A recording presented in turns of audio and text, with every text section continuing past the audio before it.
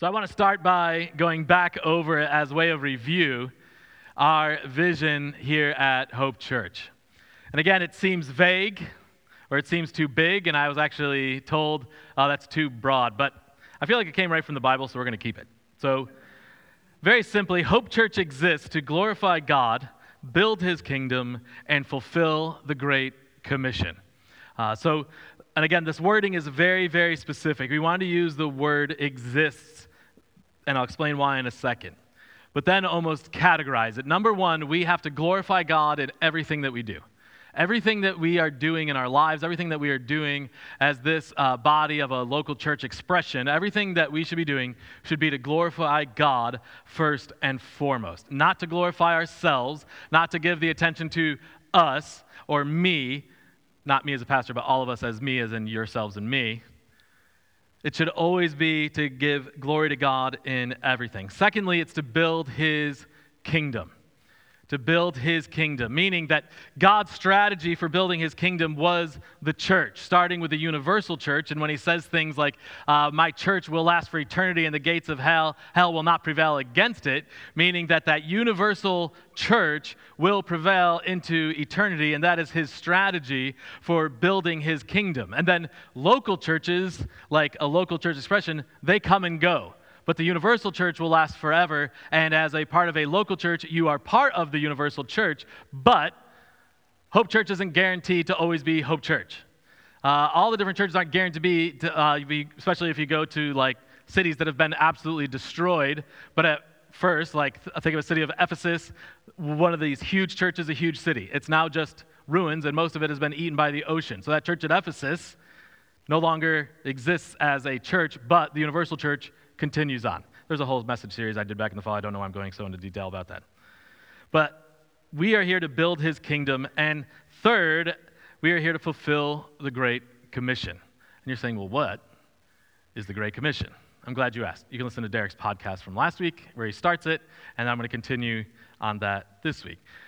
But the reason we use that word exists, that Hope Church exists to glorify God, build His kingdom, and fulfill the Great Commission, is the moment that we no longer make it about God and we make it about ourselves, we cease existing as a church.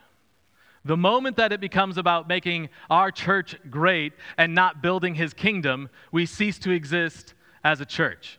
And the moment that we find so much other stuff to do and to be part of than fulfilling the Great Commission first and foremost, we cease to exist as a church. And it becomes Hope Social Club, and I become your social club manager, and we just figure out stuff to do, but God doesn't really play that big of a part. So we want to be very clear that we exist for these reasons. These are the biblical mandate that God has given to us to carry out, and so we want to put the highest of precedences on them. How we do that, how we carry out that vision is through our mission. That's why I'm wearing a t-shirt.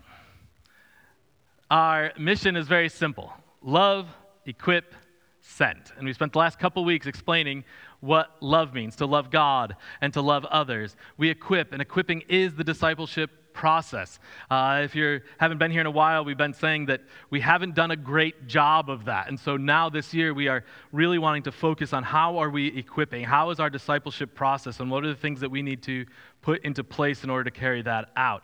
And then Derek last week is right in between that equip send. We realized that such an important part is evangelism, and so Derek spoke on that last week. And again, if you haven't listened to the podcast, please do, which brings us to tonight, and you guessed it, send. And if you can't see my t-shirt up here, look around you, because more than likely somebody's wearing one right near you. So love, equip, send. And our definition for send is our aim, meaning Hope Church's aim is to fulfill the Great Commission by bringing the gospel of Jesus Christ to our homes, communities, and world through the local church. So what is the Great Commission? I'm so glad you asked. Matthew chapter 28, and we're actually going to start in verse 16 because I think it's very important to understand the context here. This is the very end of the book of Matthew. Don't worry. Eventually, we will be back in the book of Matthew and finishing it out. I had someone that was asked me, how can we jump right to the end? Did we just skip the rest of Matthew? I said, no, we're just in this one portion. We'll be going back through it.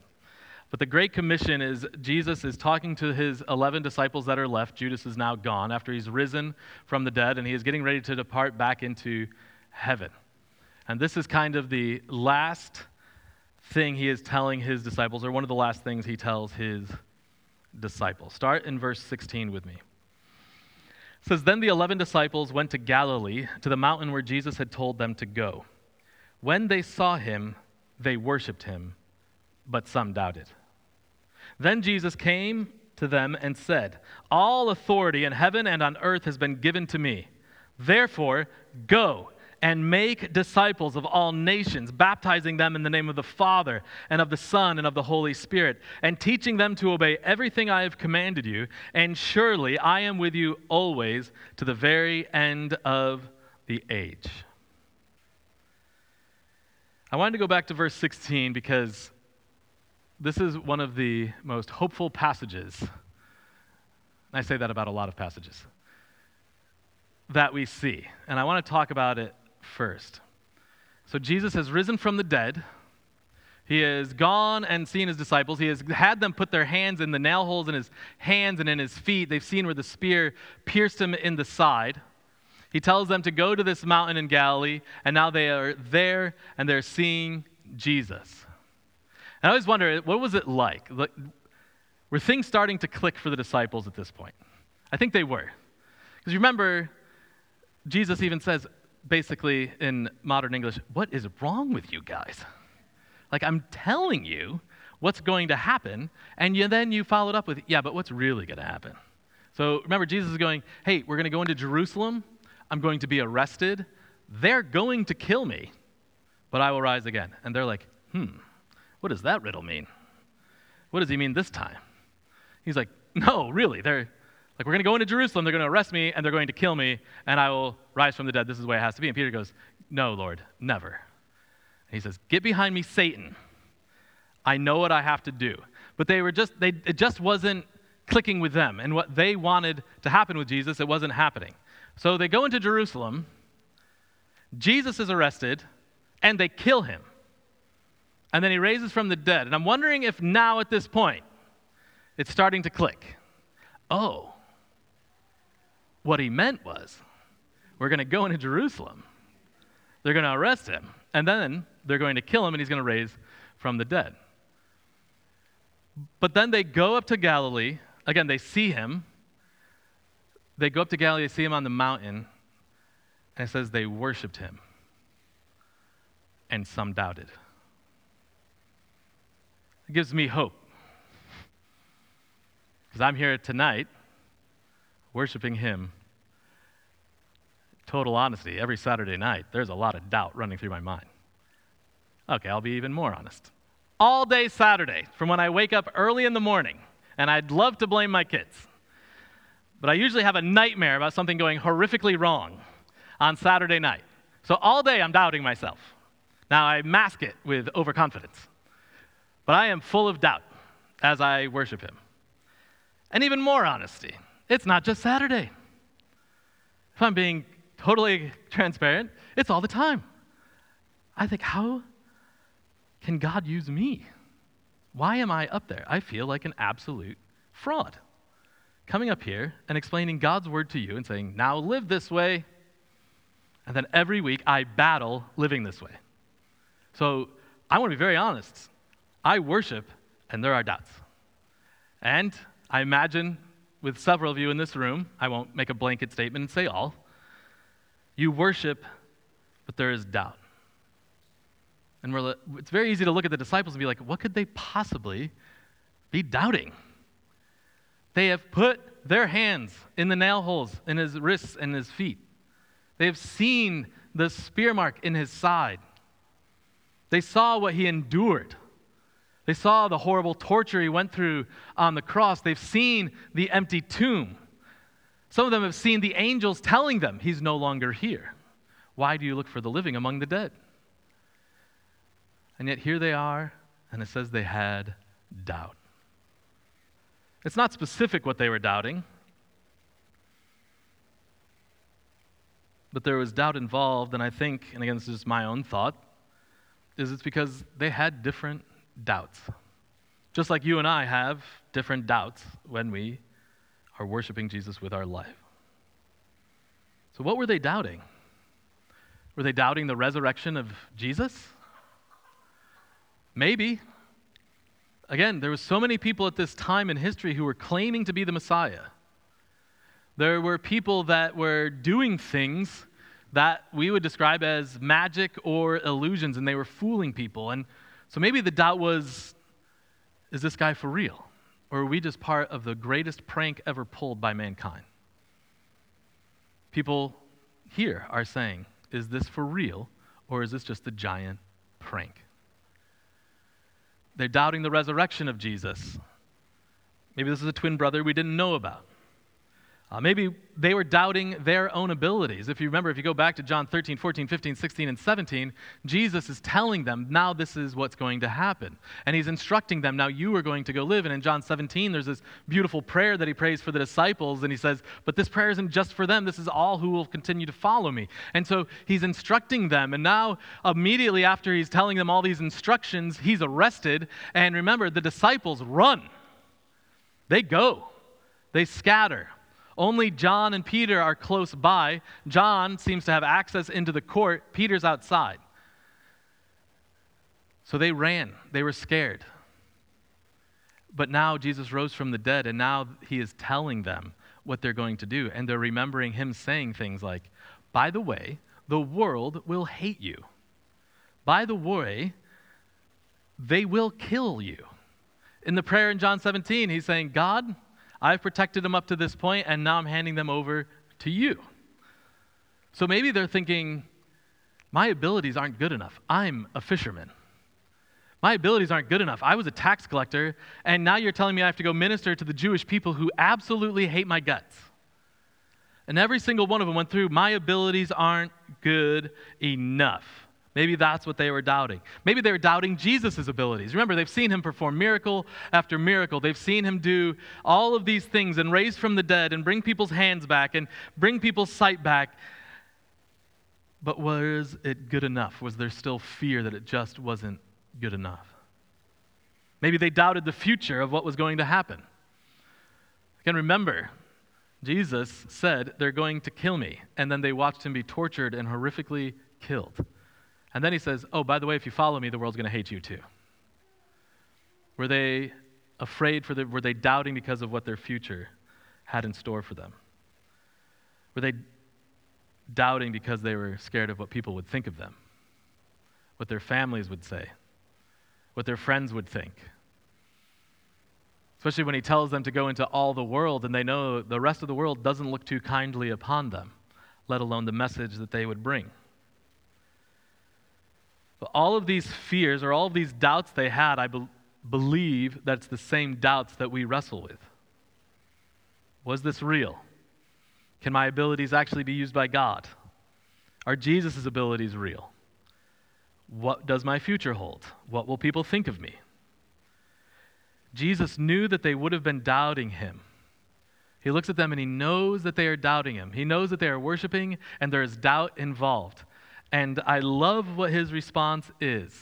And we're going to talk about this a little bit more in a minute, but he says, he sees the doubt, he says, all authority has been given to me. Therefore, whenever we see the word therefore, you need to find out what it's there for. All authority has been given to me. Go. Go. That's what you do. You go. I see that you worship me. I see that you're doubting at the same time. Go. Go. As you are going. This is what we call the Great Commission. Now, commission is a direct order from a commanding officer. As Derek explained last week in the Greek, it means as you are going. Going isn't a choice. You are always going. You're always doing something. 2 or 3 of you in here probably feel like your schedules are busy, so there's always something that you're doing. I was kidding. Everybody in here says that they're busy. So as we are going, this is a commanding officer saying, as you go, tell the gospel.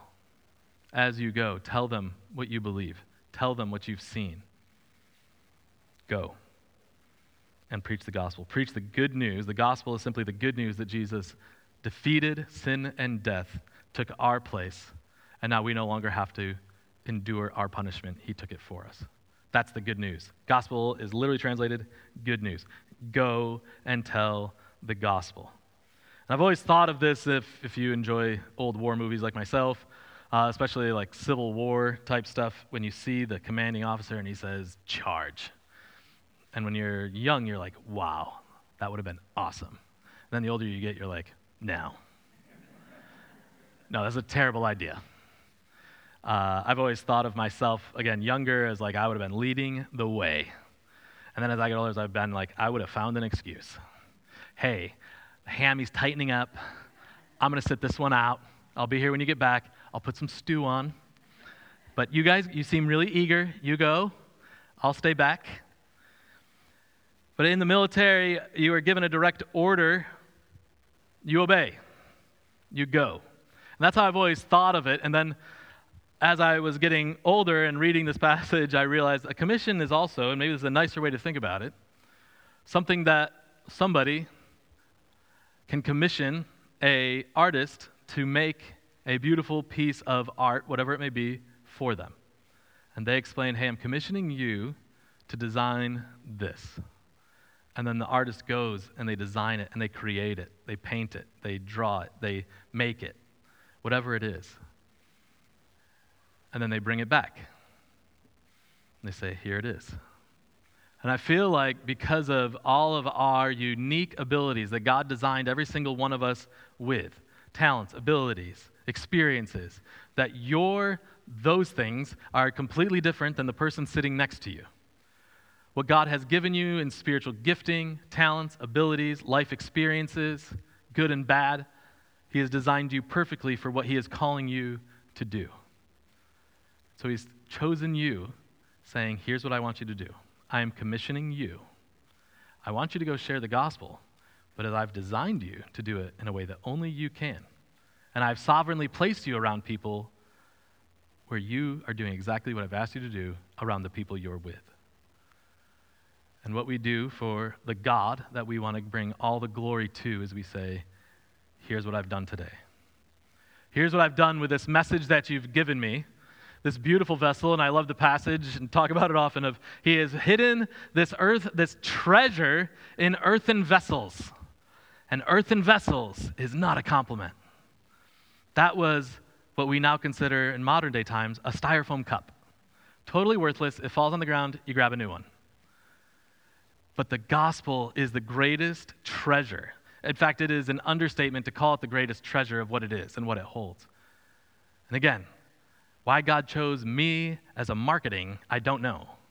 But He has chosen me and He has chosen you.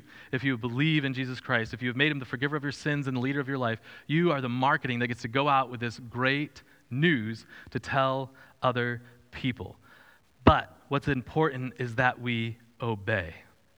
God has given us what He expects. These expectations, we talk about having these unwritten expectations can be very confusing. These are the clear expectations. He says, go, obey and go. I have all authority, therefore go. You're all going to do it differently. I've designed you that way on purpose, but go. Think of raising a child or watching a child. I didn't have my children until I was 38 and 41. People are like, why did you wait so long? It's like, because I worked at children's camps most of my life, so I was ready to wait a little bit. My other joke was always people like, oh, I'd see people with their kids, and they'd act up, and they'd be like, wait till you have kids. And I was like, I will. But that was genuine laughter. I haven't heard that in months. Thank you, Ryan. But when you're dealing with children, and it's both true whether they're yours or not, there's this trust that's being established constantly. As a smaller child, you're asking them why. You see the big picture. Whatever that they're climbing on, that's dangerous. And it also has signs all over it that say, do not climb. And I always think it's funny that they put those signs for kids that can't read yet on things. But the parent sees it. The parent says, hey, you have to get off that. And all of a sudden, trust is being established. I've given a directive. Are they going to obey it or not? And then the child demonstrates, whatever his following action is, whether he really trusts what you're going to say. Do I trust that my dad knows? Do I trust that my camp counselor knows what he's asking me to do? His immediate actions afterwards will demonstrate the amount of trust that is involved between the child and the supervising person. And the same relationship is true with us. We have this all-knowing, loving Father who is only ever looking out for the best for what he wants you to do. He knows how he's designed you. He knows what he's asking you to do. He sees the big picture. He knows what happens, and he's giving a directive saying, trust me. And our immediate corresponding action is a demonstration of our trust in this loving Father. Go. Third thing on your notes is Jesus knows you. This is, again, such a comforting passage. Jesus knows you and your doubts. Jesus knows you and your doubts. This last week in community group, by the way, if you are not in a community group, please come and talk to us. We want to help you get into a community group. If you're here for the message, you're only getting like half. We call it a peanut butter and jelly sandwich. You're getting the peanut butter. If you're not in a community group, you're not getting the jelly. You just got a plain old peanut butter sandwich. So meant to go together. In our community group, we just asked 2 questions last week that corresponded with the message. And one of the questions we want you to ask in community group this week is, what are your doubts?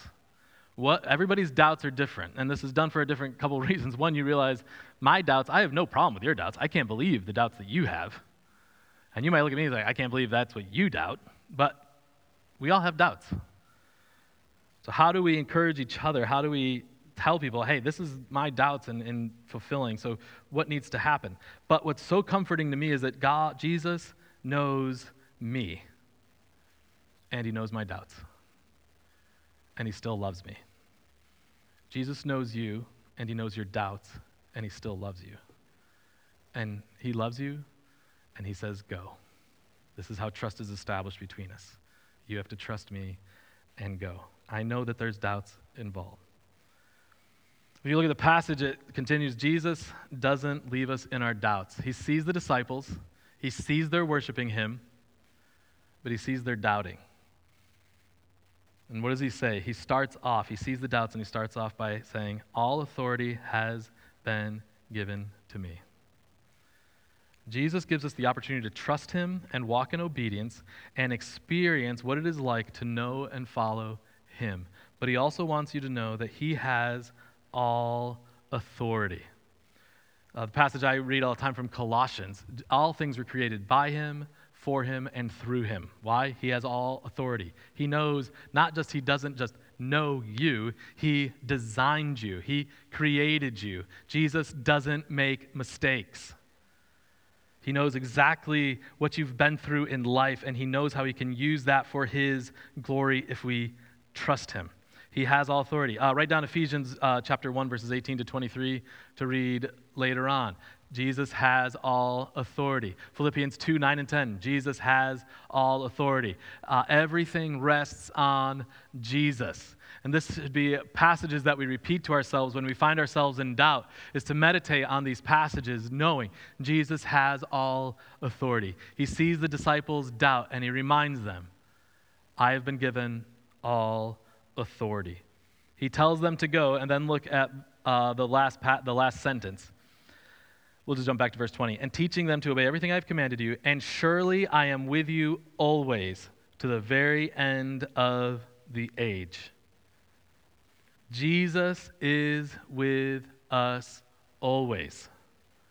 In John 14, which I encourage you to read the whole chapter, especially verses 25 through 27, Jesus is explaining, he says, hey, I'm going to leave. Part of this conversation he's having with his disciples just before he goes and is arrested. He said, I'm going to leave, but God is going to send a helper to you, meaning the Holy Spirit or Holy Ghost. He is going to come, and he goes on, he is going to bring everything I've taught you back to your memory. He is going to give you the words to say. At other times, Jesus tells them, hey, when it comes time to share, you just start sharing, and the Holy Spirit will give you the words to say.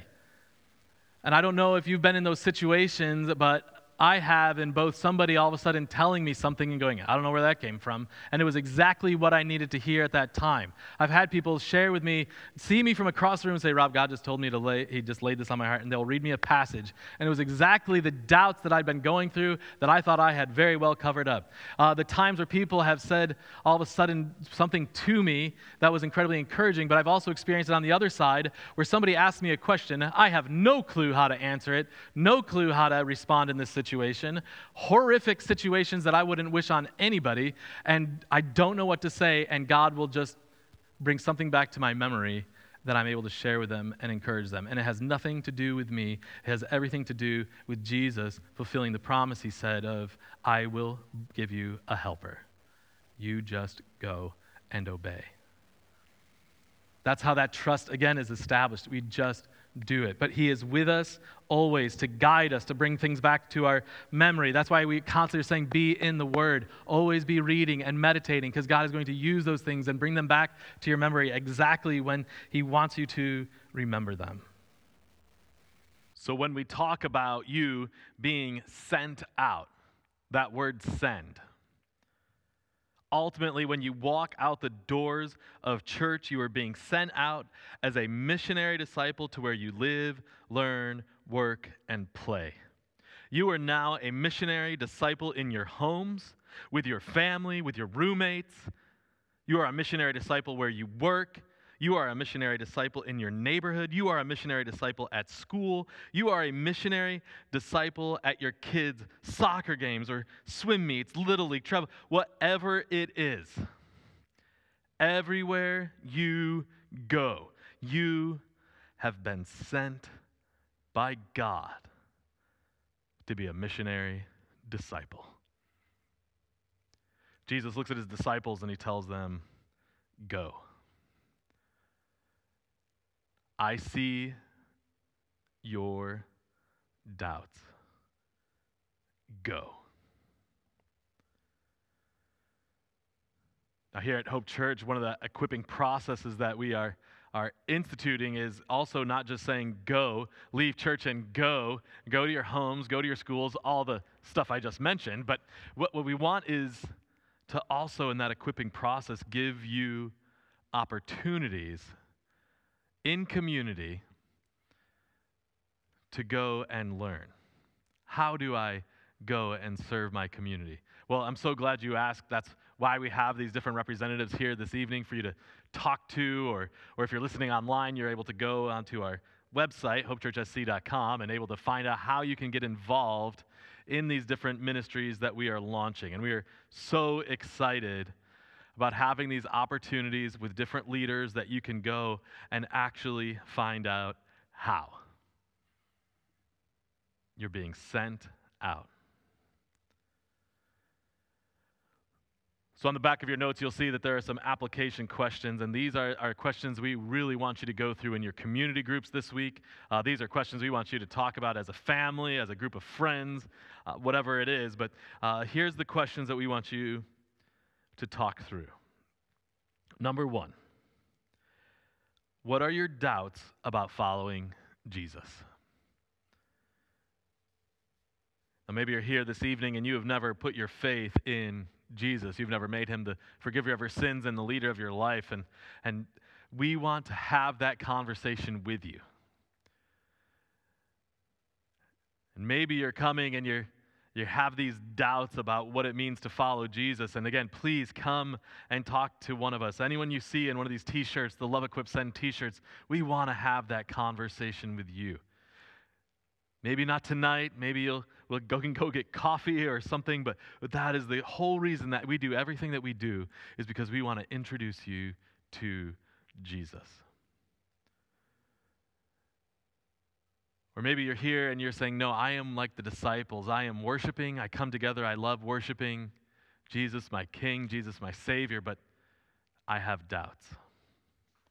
I have doubts. I doubt my abilities. I doubt Jesus' abilities. I doubt the future. I doubt because I'm scared of what people will think of me if I really take my faith seriously. And I want you to know that's okay, but let's have a conversation about it. Again, if you're not involved in a community group, please let us know. We would love to get you plugged in. We want to have that talk about these doubts with you because, again, every single one of us are going through the same thing in our life as well. Question number 2, how are you being sent? Are you living out that third word on our t-shirts, send? How are you being sent out? Think through it this way. What is the first step that you need to take in order to be sent?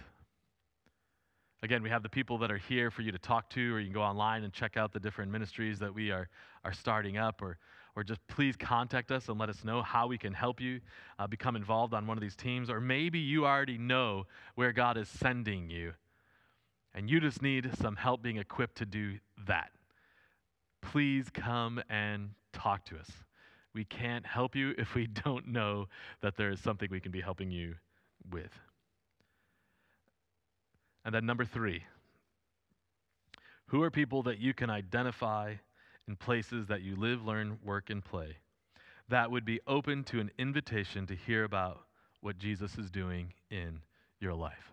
Going back to what Derek talked about last week, we talk about our Pi Squared cards, the pray, invest, invite, and to pray for people, but then take action. What is something that you can do to invest in their life? Help meet a need. Be there for them. And then that third word, invite.